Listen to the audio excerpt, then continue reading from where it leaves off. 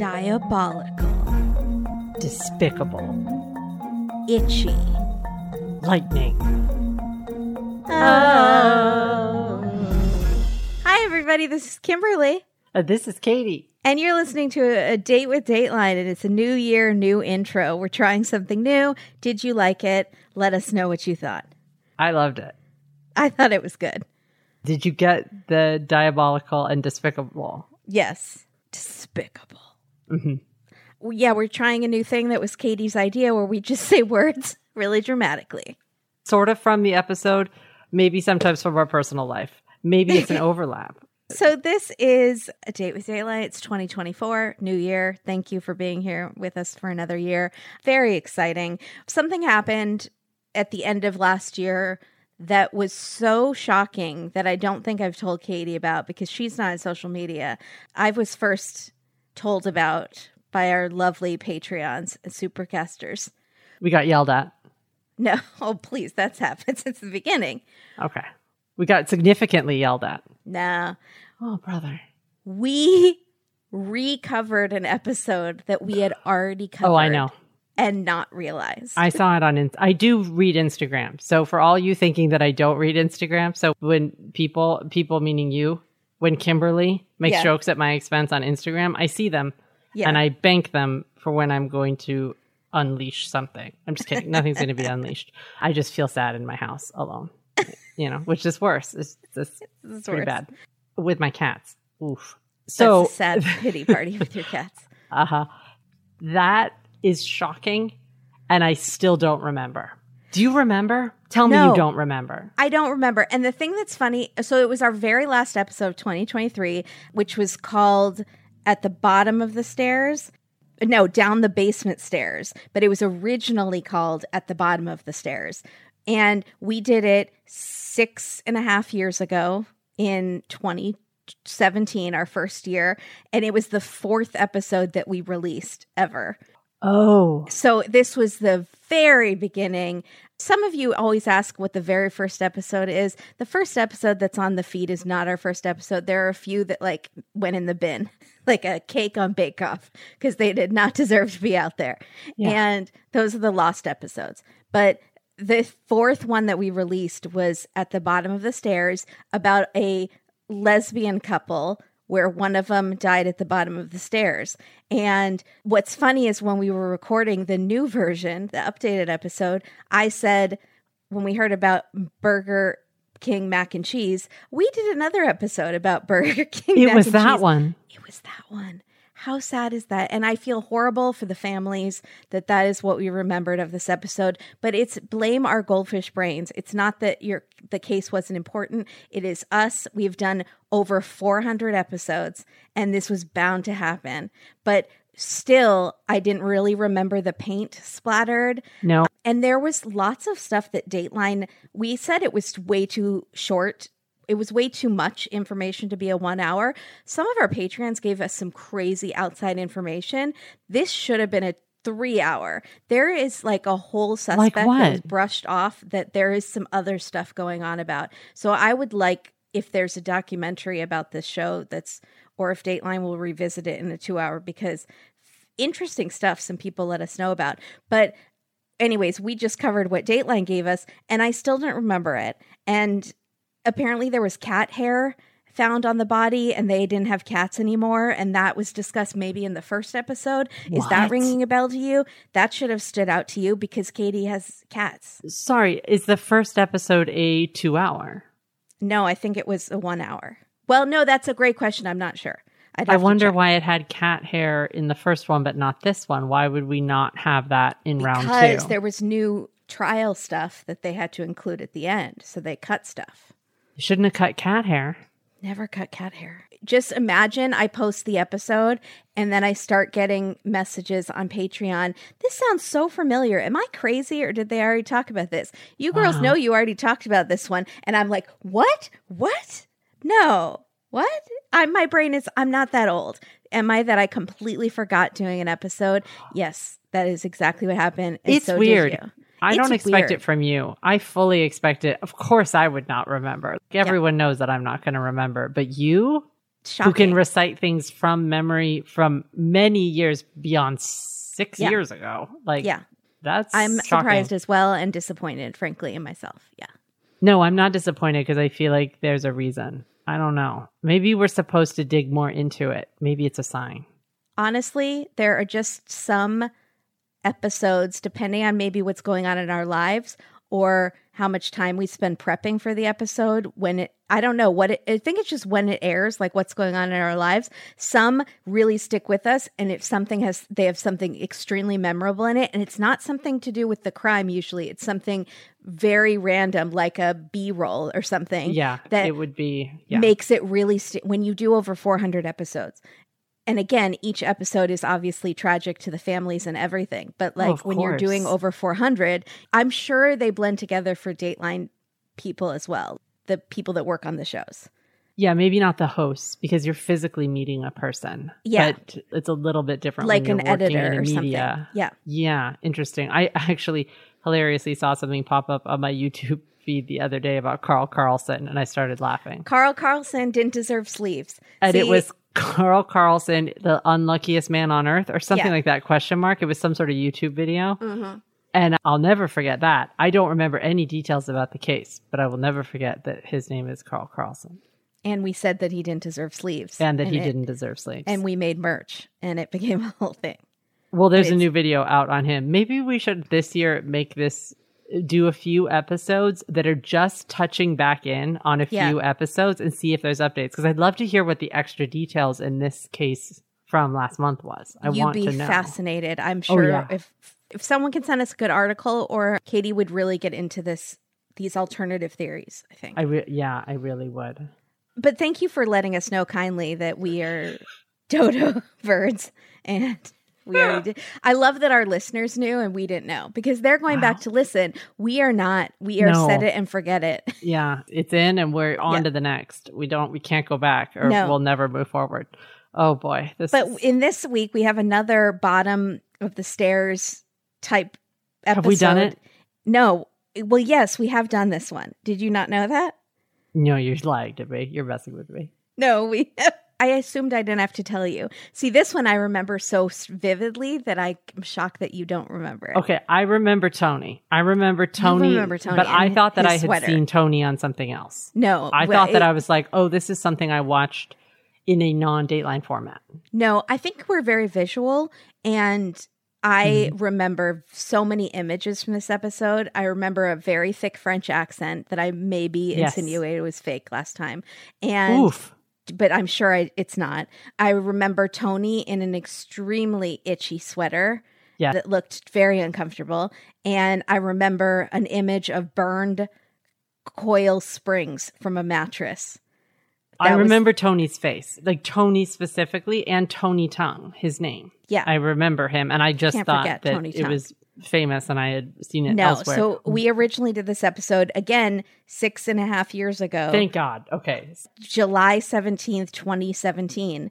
Time is just a circle this year. We're just bringing back, it's like our season whatever of It's Dark, our Netflix Dark. Well, if time is a circle, it's really fitting that True Detective returns in a week. Yeah. So there we go.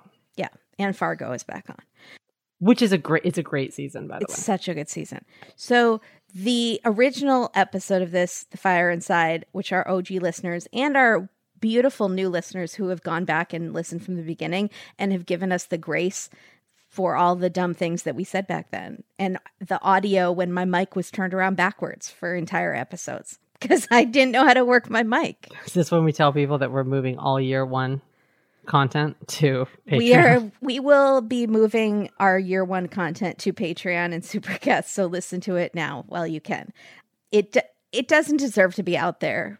Yeah. We were not good podcasters. Not that we're that great now, but we were not good then. So we are giving all of you a heads up, so you can't get mad that we are taking down those earlier episodes. So. Yeah, heads up. Heads up. This episode, though, is called The Room Downstairs. It is our first episode 2024. It aired January 4th, 2024. Season 32, episode 21, hosted by the Gorgie? Gorgers. Remember when I said we were better podcasters like 30 seconds ago than we used to be? You meant to say it like that. Gorgers. Andrea Canning. And I love seeing her style throughout the years since this is a new updated episode. We get her for throughout time. And she is a circle of time. She's timeless. Whatever that. She's an unbreakable line of beauty. Andrea Canning. So first off, it starts with the host talking about the weather. Mark it off your bingo cards. She says, love, at first it's all blue skies, a lovely day that promises to never end. But just as the weather changes, so can love. Something that gains power as it churns, then finally strikes the only way it can, with lethal force. And we're seeing lots of B-roll of a blue sky turning into thunder and lightning. Yes. So we are in 2011, rainy New Jersey, which means you're going to hear some accents from us. Maybe. Did we do accents the last time? That's a guarantee we did accents. We have a few great accents in this. So many. But I love your New Jersey accent, so I'm ready. Okay, thank you. It's all good. Thank you. Thanks. So... Takes, Andy. Takes. What is that from? Office. That's... Yeah, takes, Andy. Takes. It's when he's Prison Mike. Yep, Prison Mike. So Andrea stands on location with this New Jersey guy whose car broke down one night in 2011. He's a former volunteer firefighter, which I just feel like everyone in sometimes just does it feel like everyone in the media that's from New Jersey or New York is either firefighter or police.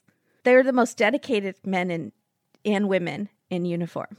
I feel like the odds are if you're seeing someone on the news lives in LA, they're like, I'm a waiter / actor / I'm in the entertainment industry. Yeah, they're not a nice volunteer fire person. I could see that. I could see that. It does sort of feel like that. That's a good observation. So he saw smoke one night and he calls 911 and he goes to the house that's on fire and he starts pounding on the door. The basement is engulfed and he has no gear, but he has a neighbor's hose and tries to use the pitiful little spigot to get the fire out, which is so sweet, but it's too late.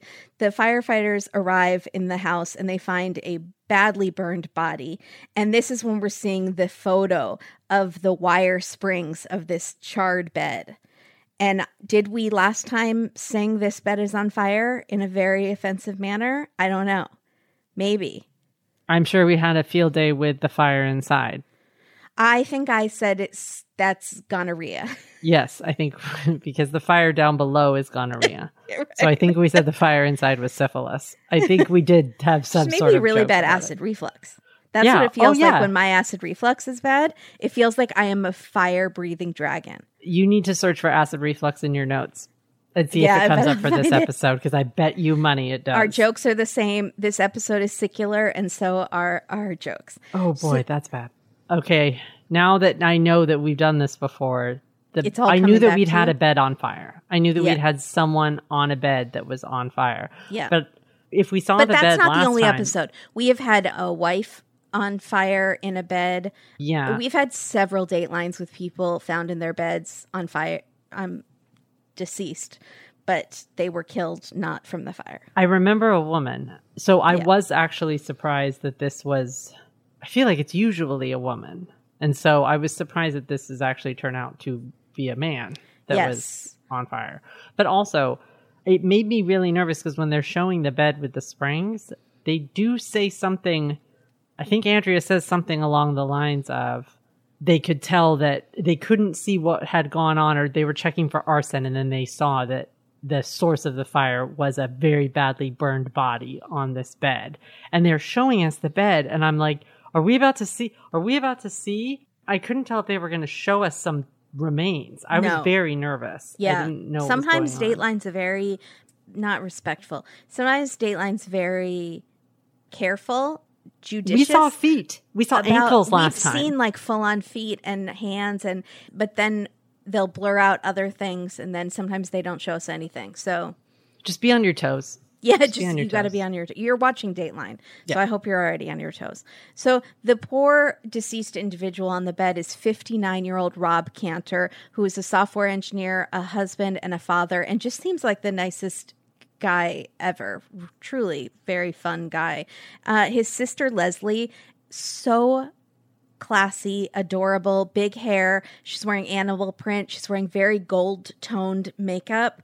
she's very like Joan Rivers almost, but she's very classic New York grandma. It's exactly what I want. If my grandma is, if my mother-in-law or someone is from New York or New Jersey, I want her to look exactly like Leslie. You know the ladies on that ID show, Elder Skelter, those fashionable ladies who ate at the deli with their gold jewelry? 100%. Leslie is one of them. Do you think Leslie has a drink? A martini. Like a sarsaparilla? Or do you think she has a classic Leslie? Like something that she has makes, a Leslie. Yeah. Can I have the Leslie? It's a special, just a dash of lime. Yeah, for sure. 2 cherries. Yeah, I'll get the Leslie. Mm-hmm. So she couldn't believe that Rob died in a fire, and Andrea very gently says, people die in fires all the time. Why didn't you think he could die in a fire? And for some reason, I found that very funny. But Leslie meant because Rob was a triathlete. So unless something else happened, he would have gotten away. And his friend that we're meeting says that he was not stupid. He would not risk his life to go to fight the fire, and something else must have happened. His friend's name is Mehrdad. Mehrdad. Yeah. So investigators think that the fire was started to conceal evidence of a murder, and the autopsy does show that Rob was shot in the head, execution style, which is where Andrea says diabolical. Diabolical? Where'd you get that word, Andrea? For newcomers, that's Dennis's word. And the prosecutor says despicable. And I almost wish she had said, let's keep that word with Dennis, okay, Andrea? I don't know why you tried to one-up her. I didn't like that. You already used a perfectly good word, Andrea. He's mansplaining D words to her, and he's going to give her another word. But also a callback to our opening words of this episode. What? That was a callback to our opening words of this episode. Yes, it was. Diabolical, despicable. And on your toes. It's like a game, and you have to write down where you hear it. You have to figure it out. It's like a word search. It's going to be now like a audio puzzle. clues, rebus type puzzle. So the prosecutor's name is Wayne Mello. And so they find a bullet casing and ethanol on the comforter of the basement, which is where the fire started as an accelerant to cover up a murder. And interestingly, there have been 2 other murders in the county that year involving house fires. So there is a serial killer arsonist on the loose. And then do they think they're involved? I would think they would have to be. That there are 3 now murder in a low crime area, murder fires. They weren't specific. Was it exactly like this where someone had been shot and the house was set ablaze? Or was it just a fire? A fire set while someone's asleep? No, I don't know. I thought they said murder fires. So I don't know if that means fires to cover up a murder or a fire is used to murder. Correct. That's what we're going to need some. So specifics. His friend Mehrdad tells police that Rob was so kind and they had this bromance. And they tell this story that's so funny. Rob skipped out of work early and left him a message on his voicemail that said, I've always hated you, so I have left. I have left to find someone much better looking, which is not difficult to find. And I curse you. Have a nice day. It's the driest, most perfect message. And I love that Mehrdad kept it. Yes. Because it probably just cracked him up. It's so I hate you. Mm-hmm. I've always hated you. Mm-hmm. I've left with someone much better looking. And in the face of all the datelines that we've had over the years, with the wonderful tributes like Lit Up a Room, Contagious Smile, Loved Life, which are all beautiful, this is what I'm going to remember about Rob. And it makes me like Rob so much. So much. And it shows perfectly. I'm so glad he kept the message because it's like, it tells you exactly who he is and that he was probably really fun to be friends with. So Mehrdad and Rob would run together, and when they would run, they would talk with each other. And running and talking, that sounds really hard to do. Can you speed walk and talk? Yeah, I would do that. Okay. Speed walking, the only sport endorsed by the American Association of Retired People. Thank you, Bobby Hill. So they would run, and Rob would confide about his marriage. He was married to a woman named Susan for 27 years, but they were getting a divorce. They had tried therapy, but they grew apart. Nothing worked, but they still liked each other, and there was no bitterness there. So if you're thinking Susan's involved in the murder, she's not. Homicide detective Cecilia Love, who is awesome and has some arm guns. Yeah. I was impressed. Yeah. She is in charge of the case. And she finds out that Rob and Susan got along so well that during the divorce, they had still lived under the same roof, kind of to raise their 2 daughters. And Rob had slept in the basement. But eventually, the divorce was finalized. She was moving out. Police cannot find anything to tie the 3 arsons together, 3 arson murders, except they were 3 arson murders. That's kind of crazy. I still can't get over that they're not related. It feels like a lot. It feels like a high number. It does. Yeah. So they bring in his soon-to-be ex-wife, Susan, who does seem devastated, and she was alone at her house on the phone with a friend. They can't find any reason that she would have to kill him. They knock her off the list. Enter the other lady in his life, his new lady friend, Sophie Manu. And I was very confused by Sophie. We are seeing 2 photos of her that look like 2 completely different people. We've had 2 faces before on this show. This was shocking. So we see one where she looks to me like late 20s with dark, short, curly hair, white teeth, lipstick on, brown eyes, super cute. Then we catch this other photo where her hair is a bit more undone. It's sort of a make under, and she's wearing these rimless glasses, and her teeth look different. Her eyes look blue because there's some trick of the camera. It's like she's a completely different person. And then we see her in person. And does it feel like a third different person, or do you feel like the second picture, the more undone, and then who we're seeing in person match? I kind of felt like it was a totally different third person, but maybe closer to the second one, who looks more to be in her 40s. The second photo looks more like in her 40s. So then we learn that she is 40. So then I was like, why do we keep seeing this picture of her in her 20s at a cocktail party? Was there no other picture? There's no picture between age 20 and age 40. So they've gone with the one in her 40s. Interesting. Where she looks like she's in the middle of doing laundry at a laundromat. And she's a beautiful woman. Oh, she's effortlessly beautiful. This is not the photo ridiculous. I would have chosen of her, but it's not terrible. So maybe I get why they picked the more glamorous cocktail photo. But she does look significantly younger. Yeah. When they were showing her, I was like, who is this girl? Which one is Sophie? And girl is the word that I used. Yeah, girl. Mm-hmm. But she's 40. But we're girls too. I still consider myself a girl.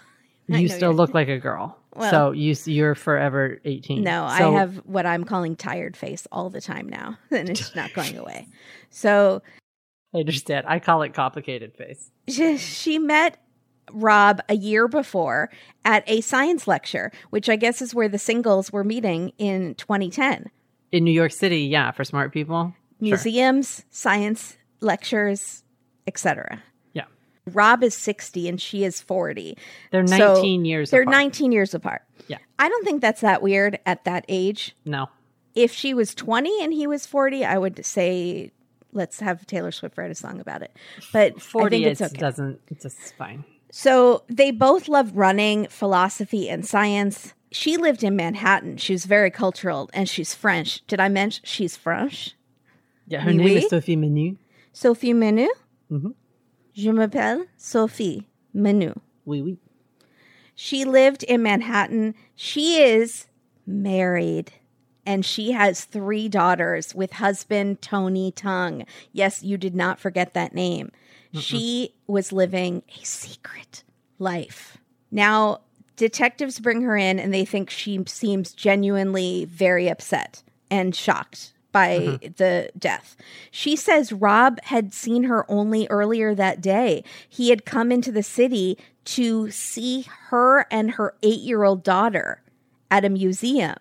And I thought, she's introducing her one of her children, to her affair, which is the affair. The affair had been going on for almost a year, it seems like. A while. So is she still married at this time? Well, we'll get to that. Okay. So the detective says, do you know why he would be found in the basement? And she starts crying, and she says, the basement is where we consummated our relationship. So then I have so many questions. Is it a furnished basement is my number one question. Yes. There's a bed there, but what are the walls? Is it wall wood paneling like in the Brady Bunch house? I'm in the basement right now. It's a room. I mean, I had to work on it, but yeah, it's a room. But then we know that he'd been living in the basement. So that tells you. So no, it's probably just wall-to-wall books. If his hobbies are running, philosophy, and science, there's probably not a TV. It's probably like a record player. I want to say he has a vinyl collection. And then just wall-to-wall books. And then maybe a tiny wardrobe where he keeps his clothes. I don't think he was still living in the basement because his wife, Susan, had moved out. But he probably hadn't taken it down from when he was living down there. So it was probably like a comfortable space for him. Okay. And then maybe he still used it as a study. So there was still a fold-out bed. When you hear basement, you think... Buffalo Bill. Yeah. You're thinking of the lotion. Like two teenagers getting it on because that's the only place they can get away from their parents. Or someone like raising moths in a cage. So beautiful. So powerful. I mean, our basement was partially furnished, but there was one room that was just concrete, and we had rabbits down there, and so they just pooped everywhere. Yeah, so there was lots of rabbit poop. But then there was one room that was furnished. That's all I know about see, we don't have basements here in California. Well, and then I had a creepy basement in Pennsylvania where the light flickered. And that's where the washer dryer had was. A demon child living in there. A Victorian child lived in that basement. Children. Yeah, there was a few. So basements are complicated. Mm-hmm. But hopefully this was a nice one. So Rob's friend, Mehrdad, said that the relationship bothered him for Rob because she was still married. And he said, what are you doing, Rob? Why are you doing this? And he says, I know, I feel really bad for Tony. And he's like, Tony? And Rob's like, yeah, I met Tony Tongue. He came to my house. So Tony showed up at Rob's house and Rob let him in. I don't invite my neighbors into my apartment, let alone the man I have made a cuckold. I don't invite my parents into my apartment. I think that Rob is very civilized. He's very so nice, knowledgeable, smart, intelligent man. It's like, we can deal with this intellectually. Yeah. Tony Tongue is a businessman. Let's deal with this as intellectual men. Well, his sister said, I bet he thought they would just wind up friends because everyone became friends with Rob eventually. He had no enemies. Mm-hmm. And so, but Mehrdad is like us. Like, why did you not call the police? Right. This man is showing up at your house. I bet you offered him coffee, didn't you? And I'm thinking, if you did offer him coffee, you better do one of those Princess Bride switcheroo games with him. Because neither of you should trust the coffee that the other one is giving you in this situation. Oh, that is true. But also, why didn't you just call Mehrdad? Don't worry about calling the cops. Just call your friend and be like, this is why you need codes.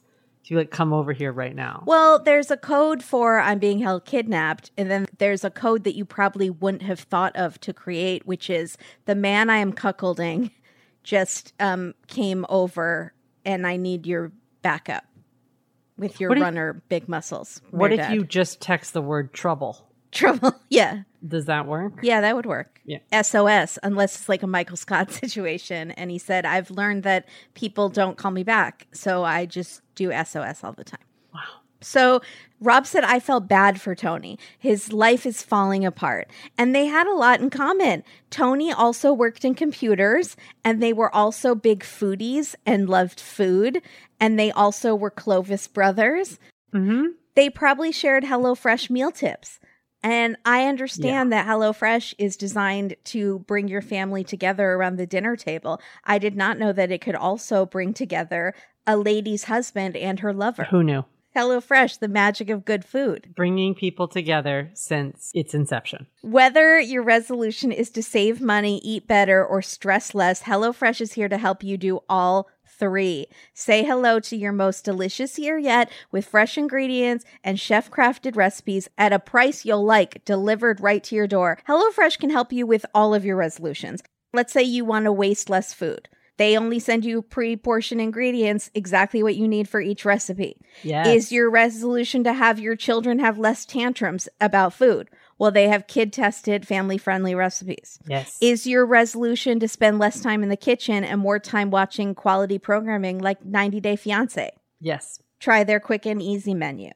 Some are ready in 15 minutes. Yeah. There's some that are ready in 10. Ooh. They're also doing something really cool this year. They're giving all subscribers a totally free breakfast item with each single HelloFresh delivery. Amazing. Free breakfast. With HelloFresh, I'm actually starting to enjoy cooking a little in short bursts, which is great because their recipes are so quick. And I'm also getting more adventurous in trying out new foods like veggie tagine, which I've never had. And now I've never even eaten tagine. And now I have made tagine and am basically Moroccan. You need to bring that up at a party. Oh, when I made this veggie tagine last night. Yeah. It's like a name drop. Instead of name dropping, I'm tagine dropping. Just recipe dropping. Mm-hmm. Yeah. All the fancy foods I've tried. Oh, that curry that I made the other night. Yeah. Oh, I just whipped up a quick curry, you know. Yeah. Oh, I love that. Yeah, it's good. I feel like HelloFresh is expanding my palate and my culinary skills in a very non-intimidating way that even I can handle. But it's also great for foodies and good cooks like Rob and Tony. My brother and sister-in-law love it. They get the bigger box, even though there's 2 of them, and they meal prep with it. So it just gets them set for the whole week. They're obsessed with it. Go to HelloFresh.com/DatelineFree and use code DatelineFree for a free breakfast for life. That's 1 free breakfast item per box while subscription is active. That's free breakfast for life at HelloFresh.com/DatelineFree with code DatelineFree. Woo! BF4L. Do it again. BF4L. HelloFresh, we love you forever. We America's love you for life. #1 meal kit for life, y'all. Yay. Thank you so much, HelloFresh. Thank you, HelloFresh. Katie, I mentioned my tired face earlier. Mm-hmm. It's not really feeling like New Year, New Me. It's feeling like New Year, tired me. Oh, no. New Year, old face me. Oh, no, I understand. I also have a complicated face. I get it, but you look perfect. Thank you. And also, it doesn't hurt to have some great makeup. It's no secret how much I love makeup. And makeup lovers out there will understand what it's like to have a drawer full of random stuffs that you buy just because you see it on someone on the internet that looks great in that lip color. Or it's the latest and greatest stick foundation on the market that you have to try because somehow it looks like a second skin. I don't know. But at the end of the day, you probably actually reach for like the same 2 to 4 products, or in my case, about 7 to 10 products because I have non-cooperating face as well as tired face. But slowly over the years, I am seeing that more and more my drawer is filling up with this signature turquoise, and it becomes my most reach for products. Ooh. And my products that I travel with that are in my purse. That means, yep, I am thriving. Thrive Cosmetics beauty products are 100% vegan and cruelty-free. They're all made with clean, skin-loving ingredients, high performance, and trademarked formulas, and uncompromising standards. And if it wasn't enough for Thrive to help you look great on the outside, Thrive is also beautiful on the inside. They are a company that knows the meaning of giving back, and for every product purchased, Thrive Cosmetics donates products and funds to help communities thrive. They have currently donated to over 500 nonprofits throughout the world. Wow. And once you try Thrive's incredible line of products, it's really easy to see why their bestsellers have thousands of 5-star reviews. And when I'm talking about thousands of 5-star reviews, the first thing that comes to mind is what? Not our podcast. No, the Liquid Lash Extensions mascara. Oh, yeah, for sure. That both Kimberly's family, my family are obsessed with, that we're also obsessed with. This mascara is second to none. It's a new year. If you haven't tried it, this is the year to try it. This is a mascara that looks like lash extensions without all the damaging glue or salon prices. So if you were thinking about getting those this year and giving it a try, get the Liquid Lash Extensions mascara first, because I think it's going to give you that same effect. It lasts all day without clumping, smudging, or flaking. It has nourishing ingredients as well felt that support stronger, longer, and healthier looking lashes over time. It's got this tubing formula that like dramatically lengthens and defines your lashes from root to tip. And by the way, I see that they have dropped a few new beauty value sets on their website that include these mascaras. So you need to head over there right now. And then you can get a deal on their Infinity Waterproof Eyeliner and the mascara. So go check that out right away. Thrive Cosmetics is luxury beauty that gives back, and we love Thrive. Right now, you can get an exclusive 20% off your first order at thrivecosmetics.com/dateline. That's Thrive Cosmetics, CAUSEMETICS.com/dateline for 20% off your first order. 2024 is your year to thrive and to fill up that drawer with these iconic little turquoise tubes. You know the turquoise, right? Yes, absolutely. Unmistakably Iconic Thrive. color. And I always know that it's going to be a good product. Doesn't matter. If I reach in my purse and I've grabbed a turquoise tube, I'm good to go. It's a good day. Yeah. Thank you, Thrive. Thank you, Thrive. So police go to talk to Tony Tung, and he is Asian, and a great reminder that not all men from New Jersey look like Chris Christie or DJ Pauly D. So, does he look like DJ Pauly D? No, nothing. He does have a little bit of spiky hair, but it's just because it's cut very short. So it's doing that spike up thing like Bobby Hill. Okay. Okay, so now the officer and he are speaking, and they both have very thick Jersey, New York accents. And the officer says, "Don't take this the wrong way. Was your wife cheating on you with Rob?"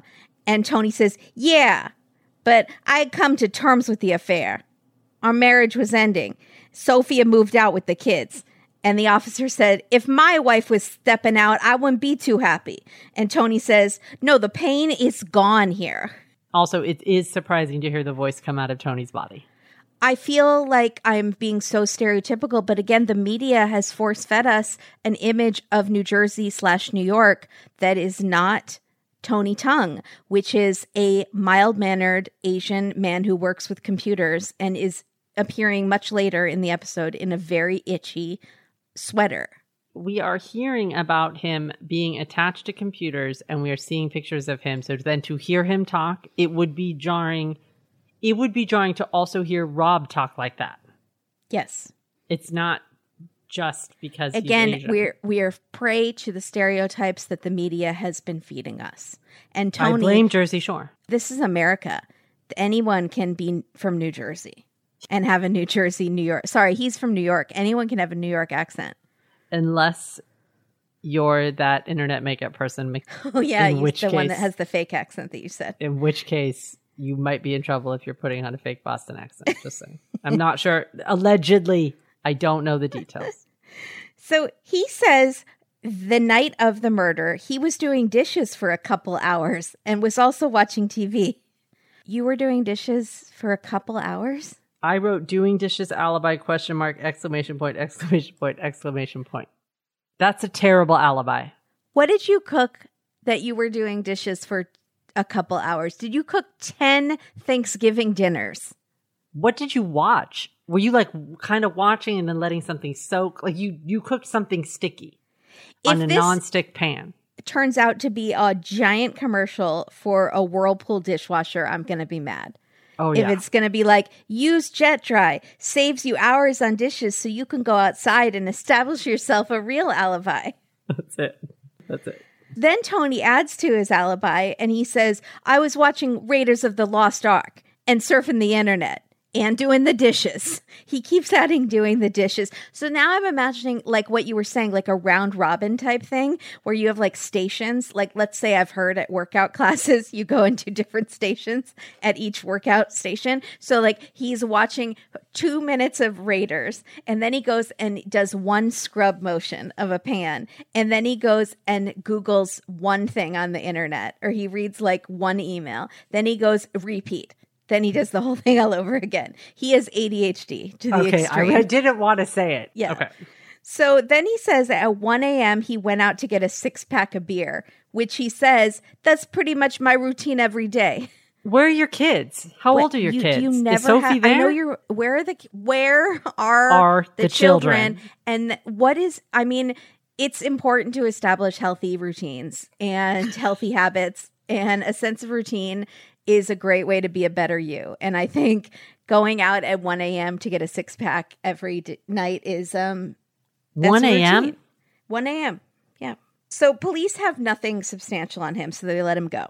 Months pass. Rob's friends get very frustrated with the police, and they start picketing outside the courthouse, including Mehrdad, who is on the news saying, like, we hired a PI because we're so mad at law enforcement. He's just railing. And I want Mehrdad on my side. I want him to be my friend. He's awesome. And he is holding a picket sign that says something like, get the prosecutor out of office. And then someone else has a sign that says, we all know who did it. Now prove it. So they're kind of shouting out Tony, but they're not saying his name. Did the byline on the ticker on the TV say Mehrdad for Verdad? Because that would have been amazing, because Verdad, I'm pretty sure, means truth in Spanish. Yes, it does. How amazing would that have been? Mehrdad for the Verdad. For Verdad. Yeah. I mean, he's not Spanish but it would be great. For their Spanish watchers? Yeah, I would love that. If he was running for office in a predominantly in a Spanish-speaking heavily district, then I think that would be perfect. There you go. It's La Verdad. Mm-hmm. So investigators can't prove that Tony got to Jersey that night. They know he was at his place in New York, but how did he cross the bridge without leaving a trace? And that's what they can't seem to prove. And they can't prove if he's not there. How can they prove he did it? So they couldn't prove Tony tongue in Teaneck, is what you're saying, which I was very happy about that alliteration. So they do find video of him around his apartment at that night, which we will get into. They search his apartment and they do find something very suspicious. Less than 3 hours after Rob was killed, Tony was on his computer running programs to destroy files on his computer in the middle of the night, less than 3 hours after Rob was killed. What time do they think Rob was killed? Well, the fire was started at whatever time. Was it like 8 o'clock? I don't remember what time Henry, the volunteer firefighter, was out there. I think it was maybe 10 or so. So it is like early in the morning that he's running these. It's not like... It was like 1 or 2 a.m. 2 a.m. I thought at 1 o'clock you went to get your beer. Yeah. So this is odd. Now, Sophie tells police that he had put spyware on her computer the year before, and that's how Tony had found out about the affair. So Tony is looking really bad. He had sent anonymous emails to Rob and Rob's ex, Susan. Things like, I know you're seeing that French lady. I saw you walking around the city together. So that's incredibly creepy. Yeah. And also, if Rob is receiving mysterious emails, why is he inviting Tony into his house? Was that before? I don't think so. I think Rob was just that trusting of a guy and like, no, I'll just talk to him. I'm sure it's him. I feel bad for him. He's troubled. That's why he's sending these creepy, veiled, threatening emails. Troubled danger equals danger. Danger, Rob. Boy, Rob. So they finally decide that they just aren't going to find this smoking gun and this is all they're going to get. So they decide we need to arrest Tony. And this is where we see him with Andrea in the most unfortunate, itchy looking sweater that I remember so well from 6.5 years ago. I can feel the sweater on my skin. I wish we had a Bombas ad because this is the opposite of the material that Bombas uses. Well, what if it's one of those sweaters like alpaca that looks itchy, but it's actually super soft? I guess that's possible. It's just you're seeing so much of the... Like his silhouette it looks like he's furry. It's fuzzy, but like wiry. It looks like it's wiry. Yeah, I'm not into that. Yeah. And actually I did find out more about the sweater in Outside Info. So what? Yeah. Information I didn't have the last time we did this episode. Did someone make it? I'll get there. Oh my gosh. So Tony is sitting down with Andrea. And again, I'm feeling so sorry for stereotyping New Jersey, New York people. Law and Order and Jersey Shore really did a number on us. They've given us a false sense of the people of the fine tri-state area. But he talks like Tony Soprano, and you're just not expecting it. He's Tony Tongue. So he's like, I answered the door in my boxers, and the cops yanked me out, and they slammed me against the wall. And I was like, what the heck? And he's this like nerdy looking Asian man. Yeah. So Andrea says... It's also because he's saying stuff like, what the heck? It's surprising. Yeah, it is. And Andrea says, and now you're accused of murder. And he says, yeah, and burning a house down.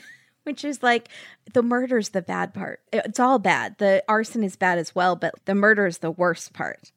But I love that he feels the need to add the house burning part.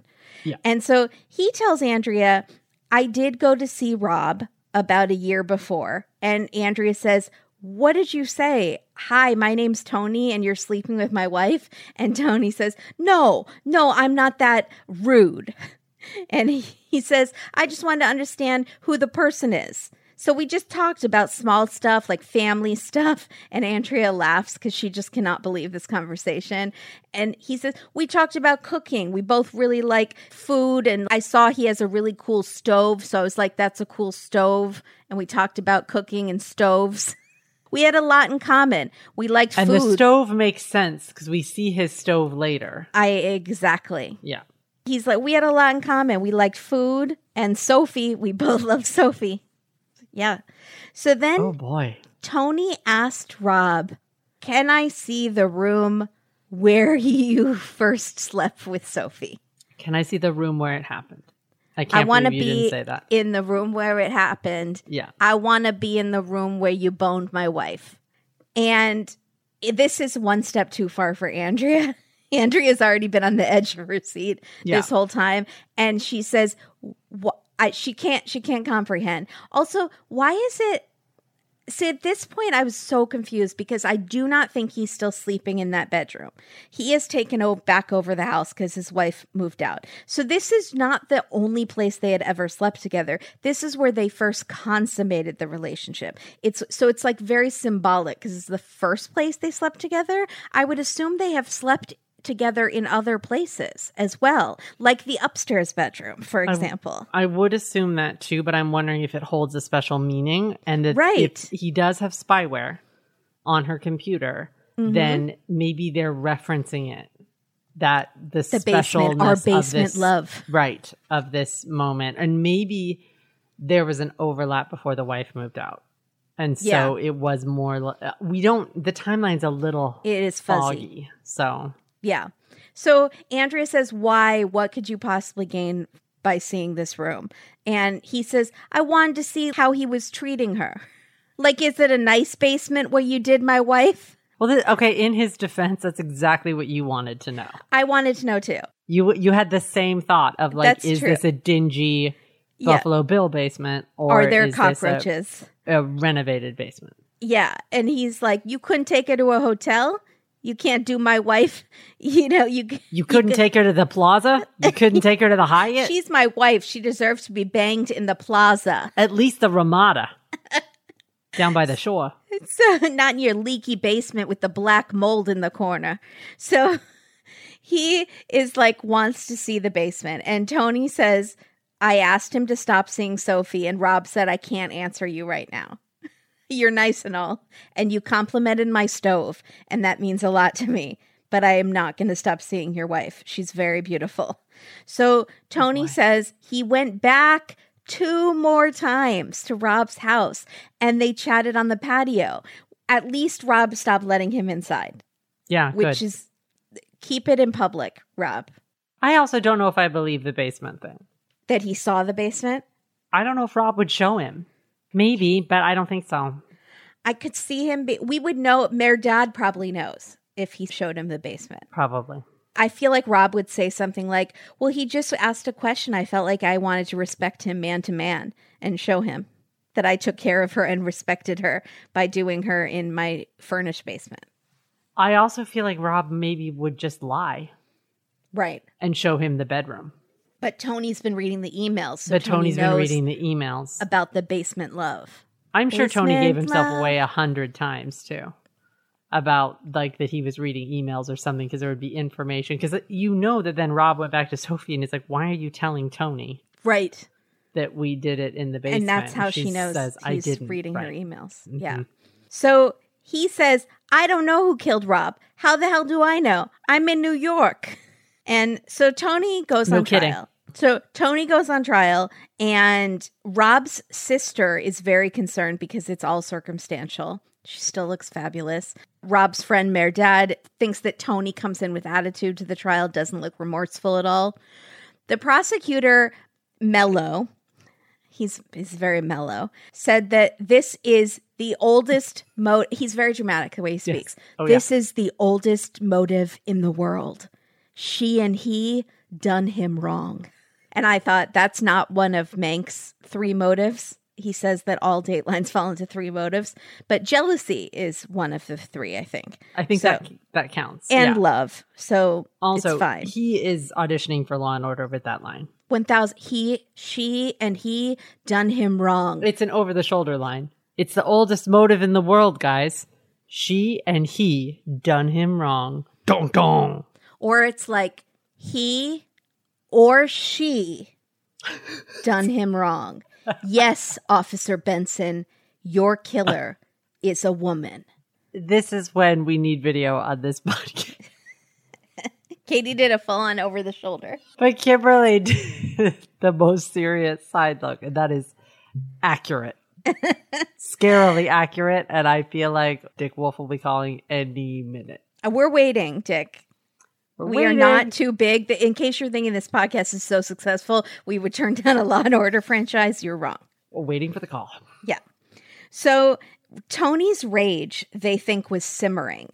But then she served him with divorce papers.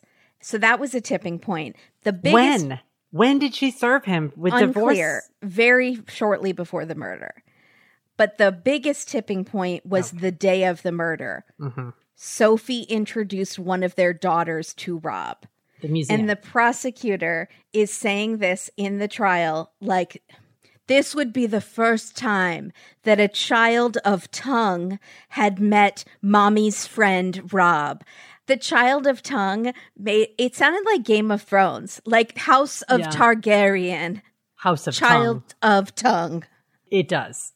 It sounds diabolical. Yeah. I am Daenerys Stormborn Targaryen, House of Old Valyria. Daughter of tongue. Daughter of tongue. It works. So, and he's saying to the jury, daughter Cleo will tell her father, oh yes, I had a lovely day today. Okay, she's 8. I don't think that's what she's saying. I had a lovely day today, Mummy. Mummy and I went to the museum. I met her friend Rob. Daddy, do you know her friend Rob? The prosecutor is being so dramatic. And also there's this younger prosecutor who is very good looking. And I'm labeling a prosecutee for sure. Yeah. So mark off prosecutee. Okay. Tony said that he got home at 9 p.m., but that wasn't true. They see him on camera coming home after 10. And then he said he stayed home all night, except for the 1 a.m. beer run. But 20 minutes after he came home at 10, he went out to his car with some bags. And then I realized he has to park in Manhattan, and he has a car in Manhattan, and he has to street park. And that just sounds like a living nightmare. So he spends 2 minutes in his car, and then he gets out and he walks away, but not in the direction of his apartment. Okay. And then he's gone for a long time. And where are the children? Where they were with her that night. And she had moved out at that point? This is what we're going to find out. Yes. Okay. Yeah. So he didn't move his car. How did he get to Jersey? Prosecutor says to Andrea, I think he got to Jersey in some other way. And Andrea goes, okay. Which, continue. Like, how? And he goes, there are many, many ways that you can get to New Jersey without having a record. And then Andrea's like, are you going to tell us any of them or no? It sounds diabolical how he said it. It sounds like there was a devil with wings that like flew down. I thought a hippogriff reached under his arms, maybe. like a Dementor. Yeah, like swooped him up.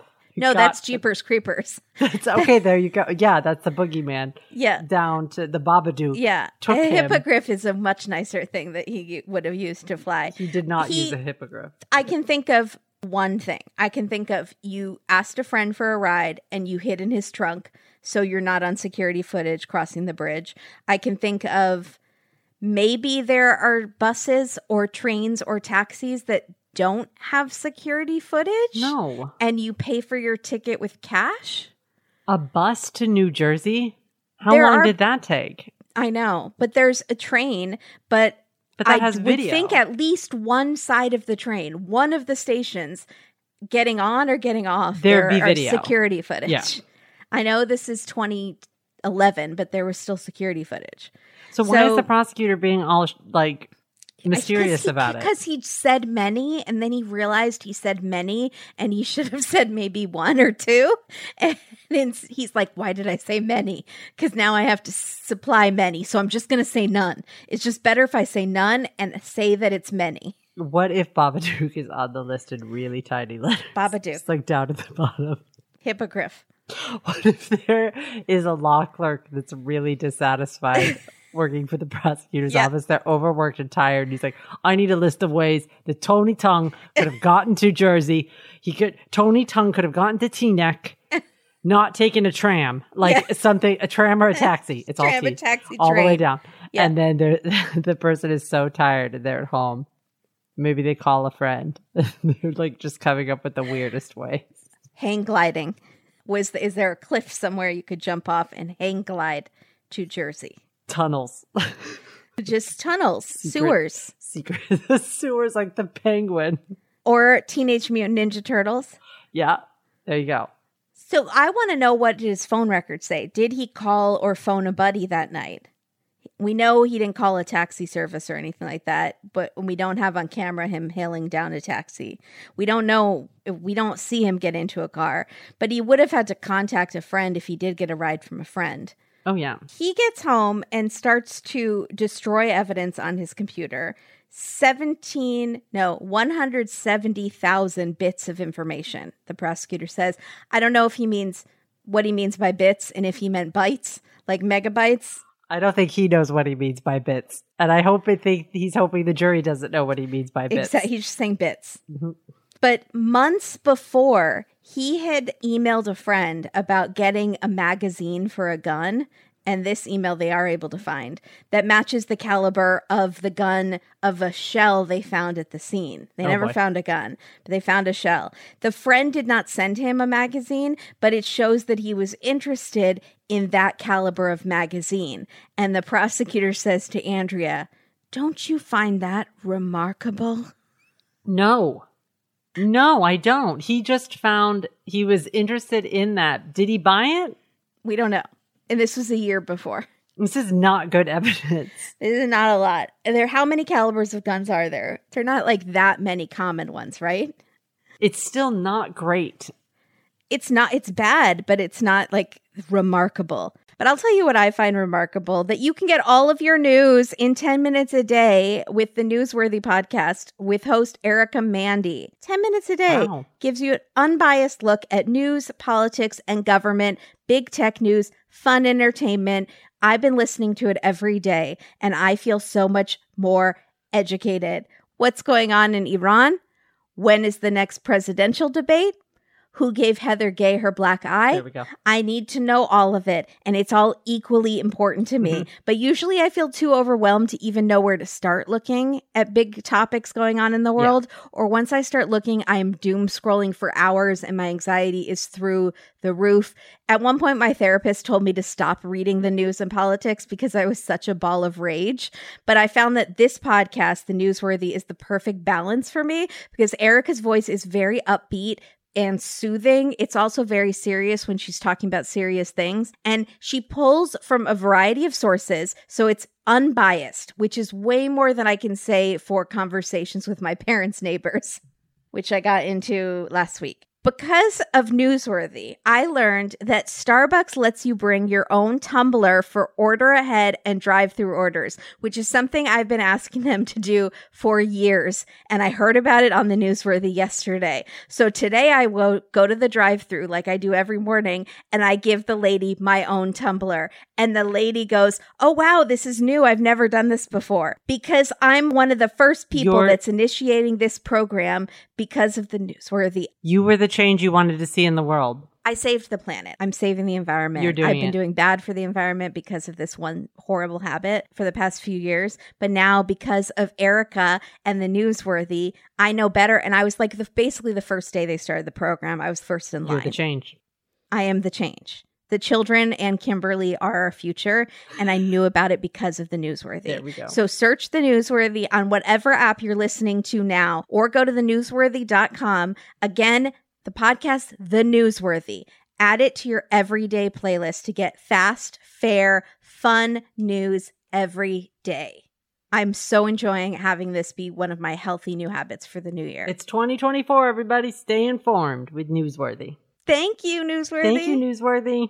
So let me just say that if I had to call my friend in Jersey in the middle of the night and I didn't want to call upon the dark spirits of the underworld to take me there, and I was actually going to have to phone a friend, I think I'd want to make sure that my service was reliable, affordable, and simple. That's why I am so excited to tell you about Mint Mobile. After years of fine print contracts and getting ripped off by overpriced wireless providers, if we've learned anything, it's that there's always a catch. So when I heard that Mint Mobile wireless plans are $15 a month when you purchase a 3-month plan, I thought, okay, what is the catch? Because there's always a catch. I can remember spending hours at a specific wireless provider's store with them just trying to sell me on this, and this plan goes into this, and if you order this, you get more of this. It was maddening. So back to Mint. After talking to Mint Mobile, it all made perfect sense. There isn't a catch. Mint Mobile's secret sauce is that they simply sell wireless service online. They cut out the cost of retail stores, which are the devil, and pass those sweet savings directly to you and your wallet. When I asked Oliver what he hated about his old phone plan, he said 2 things right off the bat. A price that was always either increasing or changing in some way, so he got less for paying the same, or that the price would just go up. And then also, again, really complicated phone plans that unless you're looking at every page of your contract, you don't really actually know what you're paying for. It took us, no joke, less than 10 minutes to sign up for Mint Mobile online. And that's including entering all of his information. These plans could not be more cut and dry. You get exactly what you need in plain, easy to understand language. And he is saving so much money and has more data than he had before. Look, we're so excited that my whole family is now in on it. And I think we're going to go ahead and try the family plan as well. And not only do they have family plans, they also have something called Mint 55 Plus for those older people in your life who really want zero complications. All Mint Mobile plans come with unlimited talk and text plus high-speed data delivered on the nation's largest 5G network. Use your own phone with any Mint Mobile and bring your own phone number along with all your existing contacts. So if that's holding you up, you don't have to worry about that. So ditch overpriced wireless with Mint Mobile's limited time deal and get premium wireless service for just $15 a month. So to get this new customer offer and your new 3-month unlimited wireless plan for just $15 a month, go to mintmobile.com/datedateline. That's mintmobile.com/datedateline and cut your wireless bill to $15 a month. mintmobile.com/datedateline. Additional taxes, fees, and restrictions apply. See Mint Mobile for details. Because it's not just that Mint Mobile does premium wireless simple. Mint Mobile is doing it well. Thank you so much, Mint Mobile. We're so excited about your service. Thank you, Mint Mobile. It's minty, fresh. So Tony goes to his car for that 2 minutes, which is very strange. Mm-hmm. He comes home 20 minutes later, goes out to his car, stays in his car for 2 minutes, He exits his car and he's carrying something besides the plastic bags that he came out of his apartment with. And it's something so grainy. It is either a paper bag or a frozen turkey, a giant frozen turkey. It's so grainy in the surveillance footage. But the prosecutor says, that's something I suggest to you is the gun, Detective Benson. So, because he's still trying to audition for Law and Order SVU. Yeah. Sophie takes the stand in Tony's trial with her very thick accent, and she tells the story of how she met Rob, and she had this T-shirt on that said Paris Marathon, and he said, "Oh, you run?" And then she said, "Yes, we." And he said, "How would you like to run into my arms?" And he didn't do that, but that would have been a good pickup line, right? No? My legs are tired because you've been running through my mind all day. Nope. So on Valentine's Day, they finally became intimate in the bedroom in the basement because he had said to her, this is where there's a basement, there's a bed. The kids used to use it when they were teenagers, which again, it makes me think the basement is not a nice place to be intimate because it's where teenagers, like, I don't know, smoke pot and trade like Cabbage Patch. I think there is another sentence that's missing, but it has since become my library of sorts. That's what Come down and see my collection of leather-bound books on philosophy. The way she says it is they were upstairs in the house or on the ground floor. Mm-hmm. And he said, there's a basement. My teens used to use it, smoking doobies and looking at dirty magazines.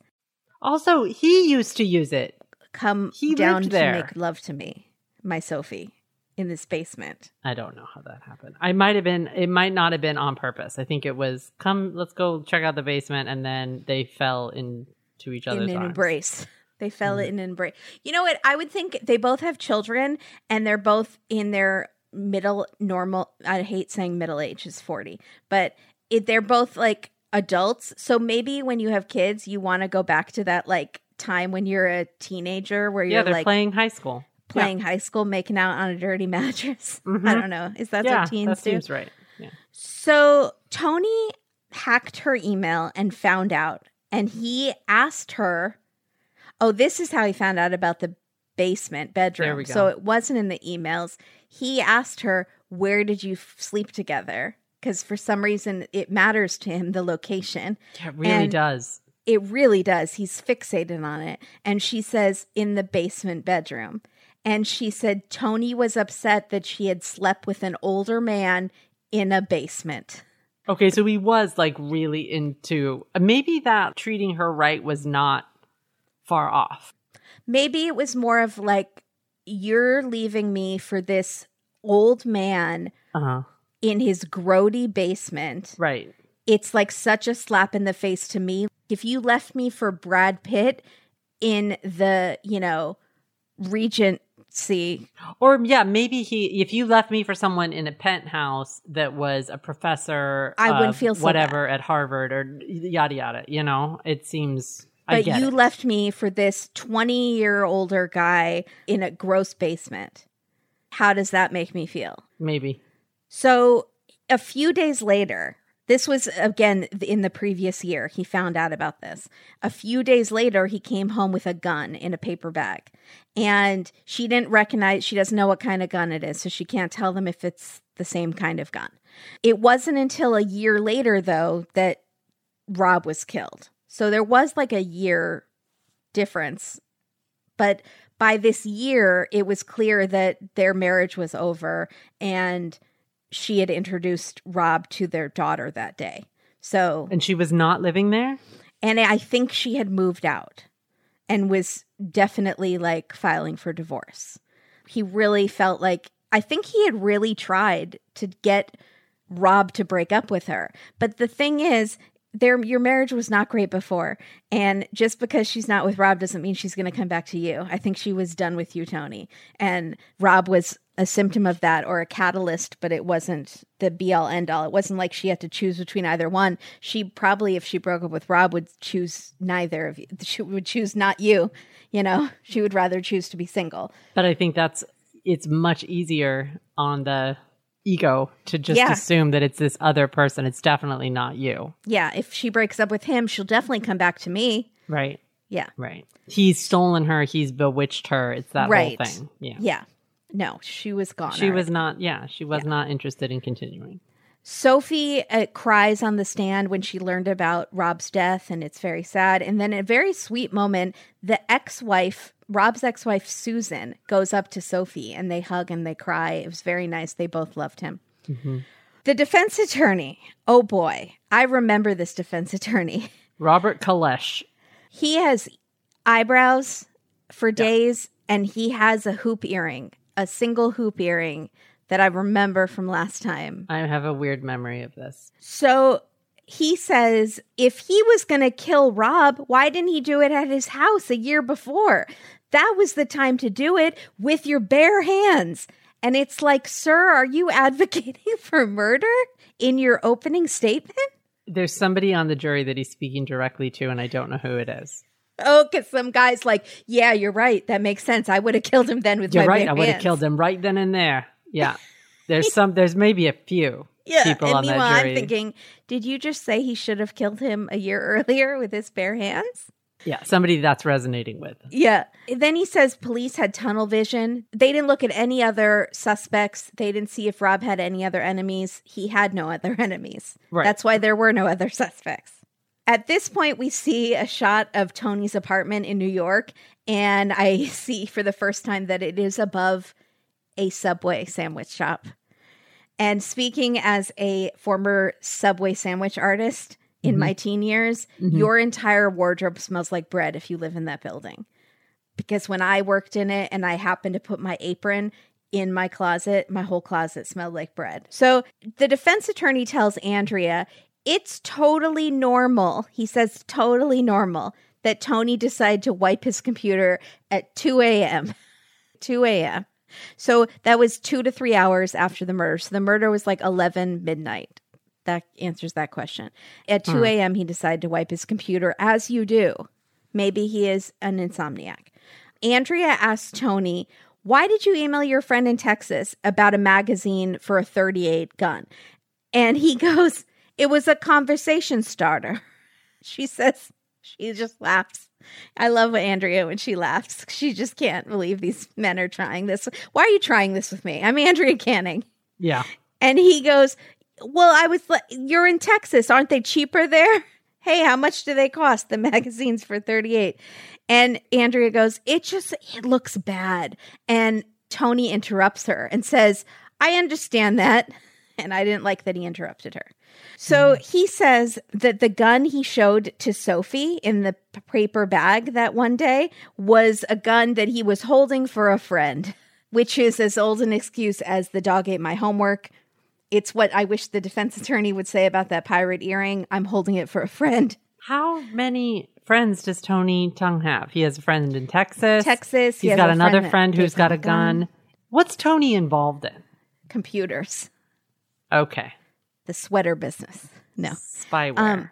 Interesting. Also, am I too old-fashioned that I do not like this one hoop earring on this older gentleman? Yes. I am so old-fashioned. His body, his choice. If he wants to wear that earring, go for it. I mean, you're 6 years older now, so maybe you're more old-fashioned now. I am. That's true. Than back then. I don't know. No, I think it could be the combo of the bare hands. There's a few things happening. Bare hands? Bare hands. No, the rigging him with his bare hands. Oh. I think it's a combo of a bunch of things. I thought you were saying he has bare hands. His bare. It's like, what are bare hands? He doesn't have thumb dexterity? Hey, boo-boo. A picnic. So the defense attorney is saying, how can you prove that a man committed a murder in New Jersey when you can't prove he's in New Jersey? Which is a wonderful point. But the detective Love, who's fabulous, she is sitting in the front row and she just hates this defense attorney. And she keeps looking, giving side eye and smirking and pursing her lips so hard. I thought her lips were going to fall off. She's amazing. Just so annoyed. I took a screenshot. It was pretty funny. Yes. The jury deliberates for several days. and everyone is very nervous. They find him guilty, and Rob's family are so relieved. And Tony, when Andrea says, "You heard the word guilty," and Tony says, "Unbelievable." That's what he felt. And he gets life. But then, update. Boy. 3 years later, an appeals court finds that part of a detective's testimony could have unfairly prejudiced the jury, and they overturn his conviction. Now, I did a tiny bit of digging, a very cursory Google search, because I wanted to know more about this.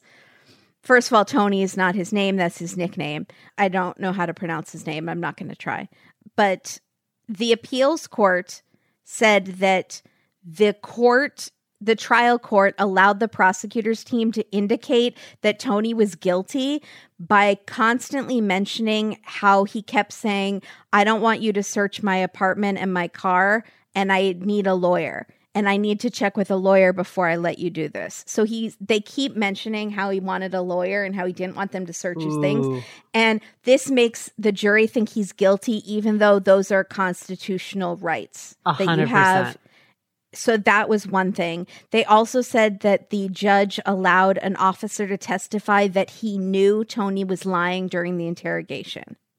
And I don't know more about what that means. Was it a feeling, or they had evidence that contradicted? Well, maybe it's that if that's specifically about his times of being in the apartment or not being in the apartment, then that is proven to be a lie. But if it's something else, but that does seem weird that they would use him asking for an attorney against him. You can't do that. There's no way you should be able to do that, because then nobody would ask for an attorney, and everyone needs to ask for an attorney. Exactly. So the family is devastated by this, and Mehrdad is furious, and you don't want to make him mad. No. And Tony goes on trial again, and without the pirate attorney, and new prosecutors. And they have to remind the jurors that in 2011, there weren't Ring cameras and smartphones everywhere, so the technology evidence won't really be the same. But what really is important, they point out, is that Tony lied about his alibi. And it's not just the timeline. He kept saying in all of his statements that he was doing the dishes that night, and we made a lot of fun for saying it. But then we see these photos of his hoarder apartment. You can't say that. It's not hoarder. First of all, this is a Manhattan apartment. It is a dirty, middle-aged man going through a rough divorce apartment. It's small. It's small, and it's disgusting, and it's depressing. The walls are filthy. The stove is caked in crap, and no wonder he complimented Rob's stove. You just can't see your own stove, Tony. His stove is particularly small, but it is caked in cooking grease. Yeah, it's nasty. It's there's like a kitchen, there's like a sink in the kitchen that looks more like a garage type sink. Again, Manhattan. Yeah. And he has a bottle of Listerine over it, which makes me think that he doesn't have a sink in the bathroom, and that's also his bathroom sink. He may not have a working sink in the bathroom. Yeah. And then you can see the toilet in the background in the other room, and there's cords that are plugged into the kitchen, and then they go to something in another room, which seems very dangerous. And there's some cans of Raid. And I know New York is so expensive, but there's bugs in this apartment, and it could be cleaned. Did Tony move out? Sophie moved out. We're saying that Sophie moved out, but did Sophie stay in the apartment because of the two girls? And did Tony move into a bachelor apartment? That's what I think happened. That's what I think happened as well. I don't think this is the place that they've all been living this whole time. The children should not be in this apartment. No. It seems very dangerous and a fire hazard, and again, I know New York is ridiculously expensive. I live in LA, so I get it. But you can still be clean. And he's going through something. That apartment says, "I'm going through something." And I've been there too. That apartment says, "I'm not used to doing my own cleaning." Correct. Yeah. Mm-hmm. That it's single dad bachelor, and when the kids come to visit, they are scared and depressed. Yeah, they go out. They don't stay in. No. He meets them downstairs, and they go to the park. Yeah. And then to ice cream, and then maybe in the apartment for like 2 minutes because they have to grab a coat. I don't think there's anywhere to sit in that apartment. I would like to see again. I've asked for floor plans. I don't want to keep asking. I really need floor plans of everything. Yeah. Including the basement and the other house. So, because that would tell us a lot too. Absolutely. So I want to see pre-fire photos of the basement. Yeah. So, but the most important thing where we're getting to with all of this, with the apartment photos, is that there are dishes piled on the stove, dirty dishes that have been cooked with recently, and in the sink. So he clearly was not doing the dishes or any sort of cleaning. So but when was that photo taken? That day or the next day. Okay, and there's no way he got all of those dishes dirty, and yeah, there's no way. Okay. Unless maybe he went, when he said cleaning dishes, he meant like cleaning discs, like hard drives, because he was cleaning up his computer. He said washing dishes. Yeah, he said washing dishes. That's not a euphemism. And he also lied about his leaving his apartment. He did leave. So jurors take only a few hours this time to find him guilty, and he gets life once again. And Rob's whole family misses him so much. He has grandkids now that would have loved to spend time with him. And Mayor Dad is still running, and he misses his friend Rob, who he called Roberto. And he says the sweetest thing I think I've ever heard. He said it's like the way he's come to terms with what happened is that he framed it as Rob died so that Sophie could be free from Tony. He gave his life for Sophie because he loved everyone and he loved her, and he would do this for people. So he died so she could be free. Wow. And I do have some outside information. Yeah, tell me about the sweater, please. Okay, first of all, from Dateline producer, we learned that during the first visit, when Tony went to Rob's house, he stole a photo of Rob that Sophie had mentioned in one of her emails. And then he later gave it back to him. So how creepy is that? Oh. So Sophie in an email had mentioned she liked this photo of Rob, and he, when he went into Rob's house, stole it. And then later gave it back to him. Tony's unwell. This is not right. Unwell. This sort of stealing a photo. Then what's he doing? He's giving it back and he's being like, hey, I borrowed this. I borrowed this. That's weird, Tony. That's really odd. But remember I said I liked your stove, so we're all cool, right? It's so strange. No. So this is the best interaction that's ever happened on Twitter. Caitlin says, Tony's sweater is ugly. And Dateline responded, Tony didn't pick it out. It was actually a producer's sweater. And Caitlin says, apologies to the producer. It's still ugly. And Dateline says, you're not wrong. Smiley face. That's Susan Nall. That has to be Susan Nall. She's hilarious. Is the producer still there? And can we find out what the sweater's made of? Is it itchy, or is it like one of those, it looks like it's itchy, but it's soft? So they were trying to do a fake out then. Yeah. He showed up in his prison outfit probably, and I'm sure he did. Yeah. Oh, wow. And did the producer like that sweater, or did he bring him an ugly sweater on purpose?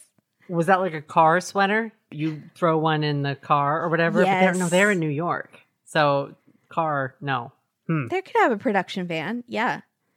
But he still probably would have brought a better sweater with him. Or it's freezing also in New York. Is there a chance it's just cold? And so that's like the warmest sweater, and you always have it under a big coat, so it just doesn't matter? This sweater could look better on someone else. I don't think it's well suited to Tony. Tony's skin tone and the tone in this sweater is not a good match. It's not. And so I'm thinking like of someone else very handsome. Like, could Josh Duhamel pull off this sweater? Maybe. I'm trying to picture Josh Duhamel. Find someone else that you find attractive. Is Henry he the guy Cavill. In the fall? Who's the guy in the fall who's Scottish? That's the different guy. This episode is dedicated to two very special Patreons of ours. I don't know why I said it like that. I made it sound like they were special friends, but in like a naughty way. Like, no, you didn't. We had been intimate in a basement together. Maybe. Who are they? It depends on who they are. Andrea L. and Merritt W. I have been intimate with one of them in a basement, but I don't want to say which one. And by intimate, you mean played light as a feather, stiff as a board, and got really scared and had to run up the basement stairs. But I have body image issues, so I'm always worried I won't be light as a feather. So I wanted to be the lifter in that case. Yeah. Who wants to be the person? Isn't the person that gets possessed? I'm not sure how the game works. I've never played it. You don't get possessed. You just become very light. How By does that possession. game work? Have you, Andrea and Merritt, played this? And please explain us Babadook. if it's the devil's work. But yeah, if you've played this game, Andrea L. and Merritt W., let us know. But thank you so much for supporting our podcast and helping us keep the lights on and the mics on in 2024. Woo! Thank you. Thank you so much, Andrea. You got an Andrea episode. Merritt, I would give you a Merritt episode, but there's not a host named Merritt. But I think it's so really you get a Merritt badge. And cool also, name. Your contribution is specifically going for a mic item because my Kimberly's windscreen smells weird. So it's time for a new one. So my pop you two screen have done smells just strange. No, it's time for a new one. That means it's time. They give a lot more than that. So thank you. You're giving us a lot more. Thank you so much. So much, Andrea and Merritt. We appreciate you more than words, clearly, because we don't say good words when we're trying to thank you. Light as a feather. Generous as a board. Light as a feather. You're on the board. There we go. Thank you so much. Actually, that would be great if a Ouija board company did that. Yeah. That'd be really funny at a board meeting. So if anybody out here works for Ouija Boards Incorporated, there you go. B-roll. B-roll bonanza. Oh, lightning. First of all, we're going to bare hands. No, lightning. There was a lot of lightning. Oh, okay. I thought she was doing bare hands again. Mm-mm. There was so much lightning because that was the symbolism. Although she didn't end it. Andrea didn't end the episode with that. Usually if there's weather at the beginning, there's weather at the end. Because it's an update. Yeah, that's why. Mm-hmm. The sister Leslie, who's fabulous, is going through fabric swatches. I thought she was folding laundry. That was my question for you. She's going through fabric swatches. I think it could have been laundry. But I want it to be fabric. I want her to be picking out. She's covering her couch and she's picking out new chair fabric. She might be an interior designer. Drapes. I could see her being an interior designer. That coat that she's wearing is great. You know, she could work with Jill Zarin at the carpet store. Oh, maybe so. Is that what Jill Zarin does? Isn't her husband a carpet king? I think he passed away. Wasn't he a carpet king? Yeah, I think so. I only watched the first season. Is she now a carpet queen? Maybe. Is that how the carpet monarchy works? I think so. Okay. Yeah. We see Merdad running and stretching a lot, jogging. What does the park bench say?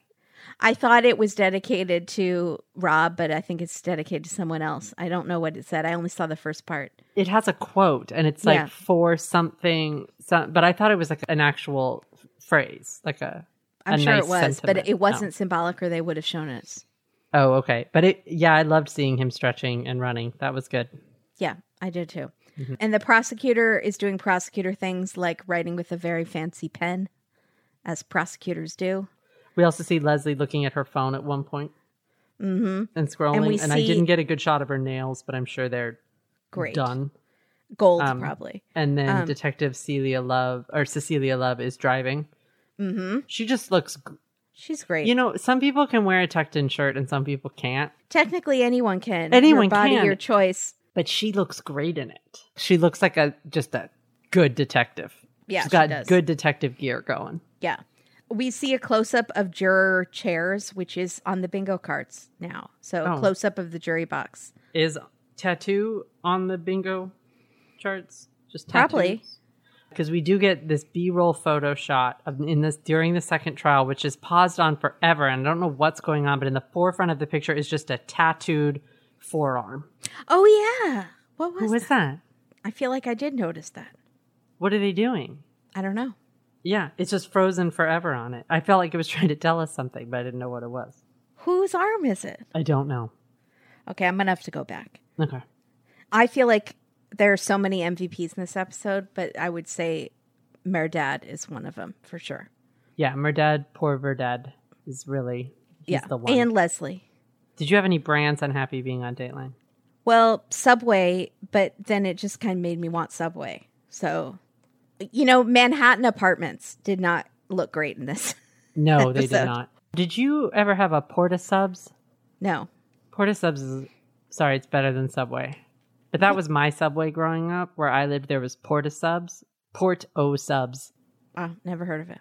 Okay, it's good. Anyways, if you see one, I would go. I come from a Subway family, and I'll die a Subway family, Wow. Katie. All right. Light as a feather, stiff as a- Okay. I saw a meme that was like, you're either an Advil family or a Tylenol family growing up. And when you go to your friends' houses or grow up and you find out that not everyone's like that, it's crazy. And then you sometimes like switch teams. I don't know. It was funnier the way the meme said it. We had a pill bottle mix up in my house the other day because we buy generic from Big Lots.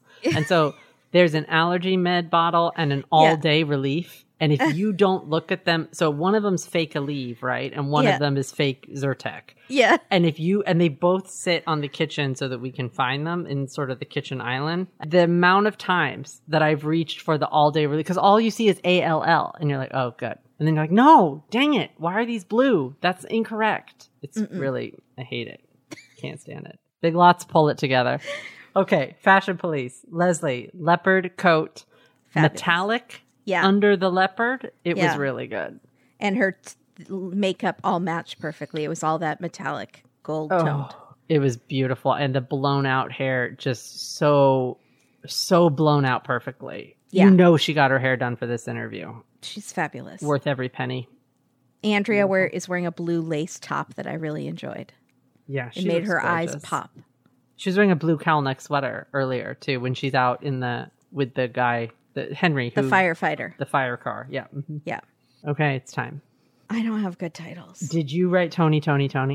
No, because I am 90% sure that you did Tony from the first episode. I have done Tony at least twice in our titles. But again, we've done 400 episodes. This may have started it. This may be the originator. Tony. Mm-hmm. What about Tony T-neck? I wish I had done that. Okay. Almost a slip of the tongue. Because he almost got away with it. He almost slipped out of law enforcement. Oh, a slip of the tongue, because his last name is Tongue. Yeah, that's good. That's good. No, it's not. No, yeah, it is. It's not. It's bad. It's as good as mine. I have the dirty dishes defense. Mm-hmm. It all comes out in the unwash. Uh-huh. They didn't wash them. And then Tony's trip to T-neck. Perfect. I wrote, if you want to destroy my sweater, because someone mentioned Weezer the other day. Contact Dateline producer. And then, but the only title I actually like of mine was "Don't Judge a Guido by His Sweater." Oh, that's good. I can't get past that voice comes out of that face. Thank you, everyone, for listening and for joining us in 2024. It's going to be a good year. We have a lot of fun planned for our Patreon, including a very exciting book club that we're doing maybe the end of the month or beginning of next month. Mm-hmm. Our friend Laura Norton, host of The Fall Line, wrote a book called Lay Them to Rest. And we are going to be doing, normally our book clubs are just for our loving life levels and up of our Patreon. But we have expanded it per Laura to all of our Patreons get to join a live stream. So that should be really fun. She's going to be part of our live stream, though, which is really fun because we've done a few of these book clubs, but usually it's just Katie and I. And we're actually going to have the author with us on the live stream. And she happens to be a good friend of ours and an amazing podcaster and author and English professor. And she's all the things. And human. She's a great human. But we also have a lot of stuff on Patreon. We do bonus episodes every month, and we do a lot of other fun stuff that we have in the works. Mm-hmm. So check us out, our Patreon or our Supercast. And if you missed giving someone a holiday present, give them a Supercast membership, because you can just give them a membership for the year. It's amazing. I love that. It's such a good gift. And follow us online. Hopefully this is the year your resolution is to become more engaged with us on social media. Wouldn't that be a good resolution? That would be that's a great resolution, just to be on social media more. I think literally it's the opposite of half the people's resolutions, which is I'm gonna not be on social media. I don't want to be so addicted to my phone. No, I'm going to be more addicted to social media, but only a Date with Dateline accounts. And I'm going to leave them a review on Spotify and Apple Podcasts. Yeah, that's a great resolution. Thank you so much. And Katie, I only have one thing to say to you. I've always hated you. And I've left you for someone much better looking, which was very difficult to find because you're very good looking. And I curse you. Have a nice day. It's the I curse you, isn't it? A pox on your house. That's how we're going to be ending our episodes this year. I hope that someone doesn't hear this episode and catches it later because it's going to be great. A fox on your head. Bye, everybody.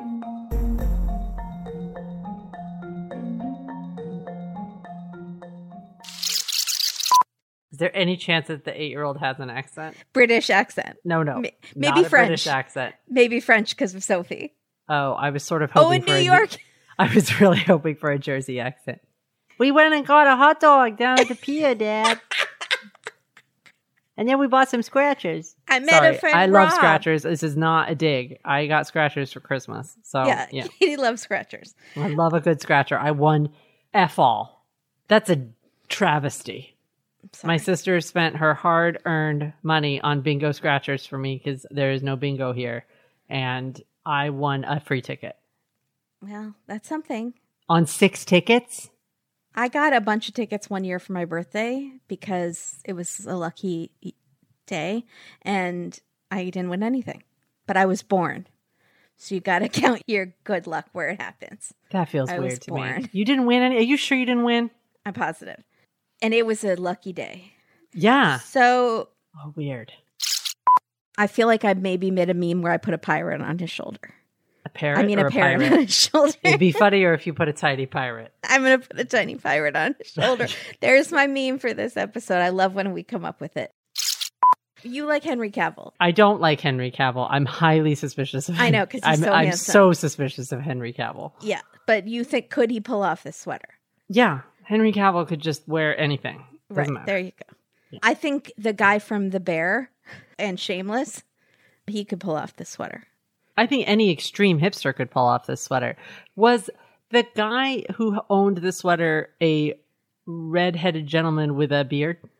Maybe, because like he a could Vincent pull Van Gogh looking person? Because I could picture that sweater. That guy from the Game of Thrones. Yeah. With the beard. Is that it? Can you see that? Romanced. Yeah. Okay. Totally. Are you rewatching Game of Thrones? No, I don't know why I keep bringing it up. You brought it up about 4 or 5 times. I feel like I know. You need to rewatch or something. Something's going on with you. All right. Donate to our Patreon so Katie can buy the brand names and not get her medications confused. I'm not the one buying. I always say, hey, would you pick up a bottle of Aleve? And then that comes back. It's not you. On this one. And we know you love Grocery Outlet. And I do, but I love Grocery Outlet because it has expensive cheese at a discount. I really like the expensive cheese. I just don't want to pay for the Camembert and the really good ones. Yeah. St. Andre. It's like $1 bazillion. I don't have Grocery Outlet here, so I'm stuck. My mom just announced to a whole table at dinner. I just saw this new place. It's called Grocery Outlet. And we were talking about restaurants. That was what was funny. We were talking about fancy sushi restaurants. And she's like, I just saw this place called Grocery Outlet. I hope you stood up for it. I hope you were kind. Yeah, they have great sushi there. Were you kind? Did you throw me under the bus? No. Was my name drugged through the mud? I think I said Katie loves that place. And then everyone goes, for their sushi. Oh, I do not.